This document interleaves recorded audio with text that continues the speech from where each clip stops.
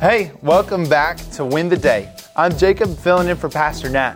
This week we're exploring the topic of prayer. And today we want to look more closely on when we should pray.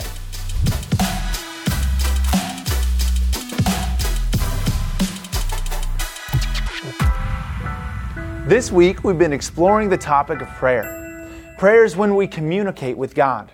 It's talking with Him and connecting with Him on a deeper level. I believe that prayer is meant to draw us closer to the Lord and to help us to begin to desire what He desires. But even when we understand what prayer is and how we should pray, sometimes it still isn't clear when we should pray. As I think about my own life, there appear to be times or places where it's deemed appropriate or normal to pray. It seems good to pray before a meal. It seems good to pray at the beginning or at the end of a church service.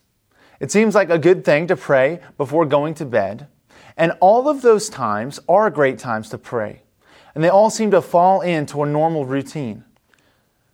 And there are times where maybe we feel particularly anxious about the outcome of an event. So we want to pray before we give some big presentation, or we pray before the beginning of a sporting event, or we pray before a job interview or before a test. All of those are great times to pray. But what does God's Word say about when we should pray?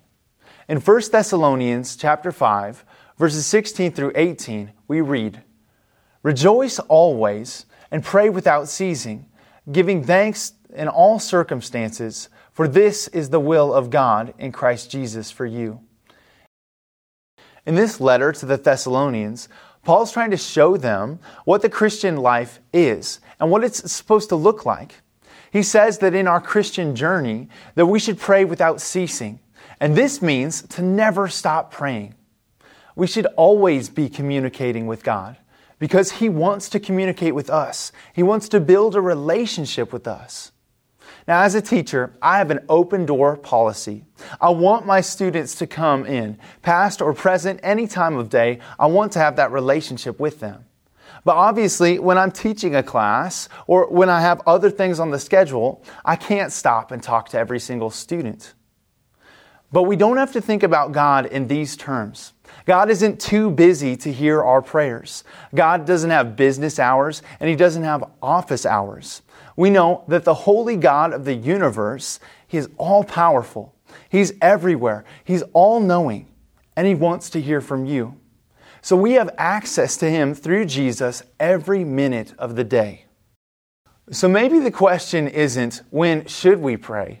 But rather, when shouldn't we pray?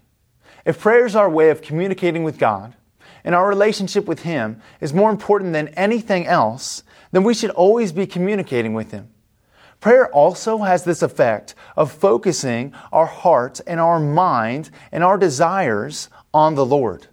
So we should be beginning our days in prayer, and we should end our days in prayer, and all in between.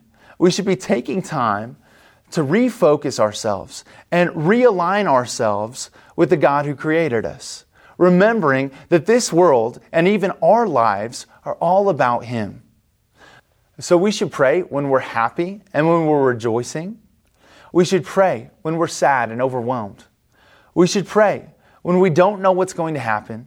And we should pray when we find out the results, no matter what those results are.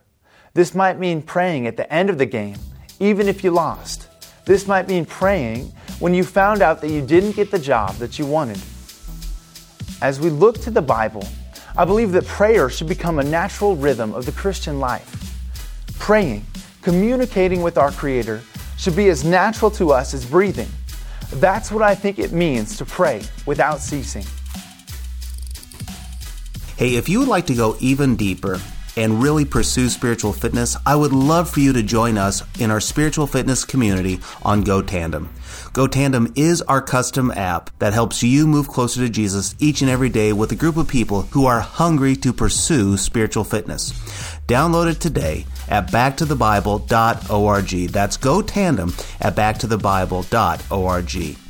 Oh, and by the way, if this has been of value to you, would you consider partnering with us at backtothebible.org? Our ministry is made possible because of kingdom investors like you. So please consider donating and partnering with us at backtothebible.org. Now go and win the day.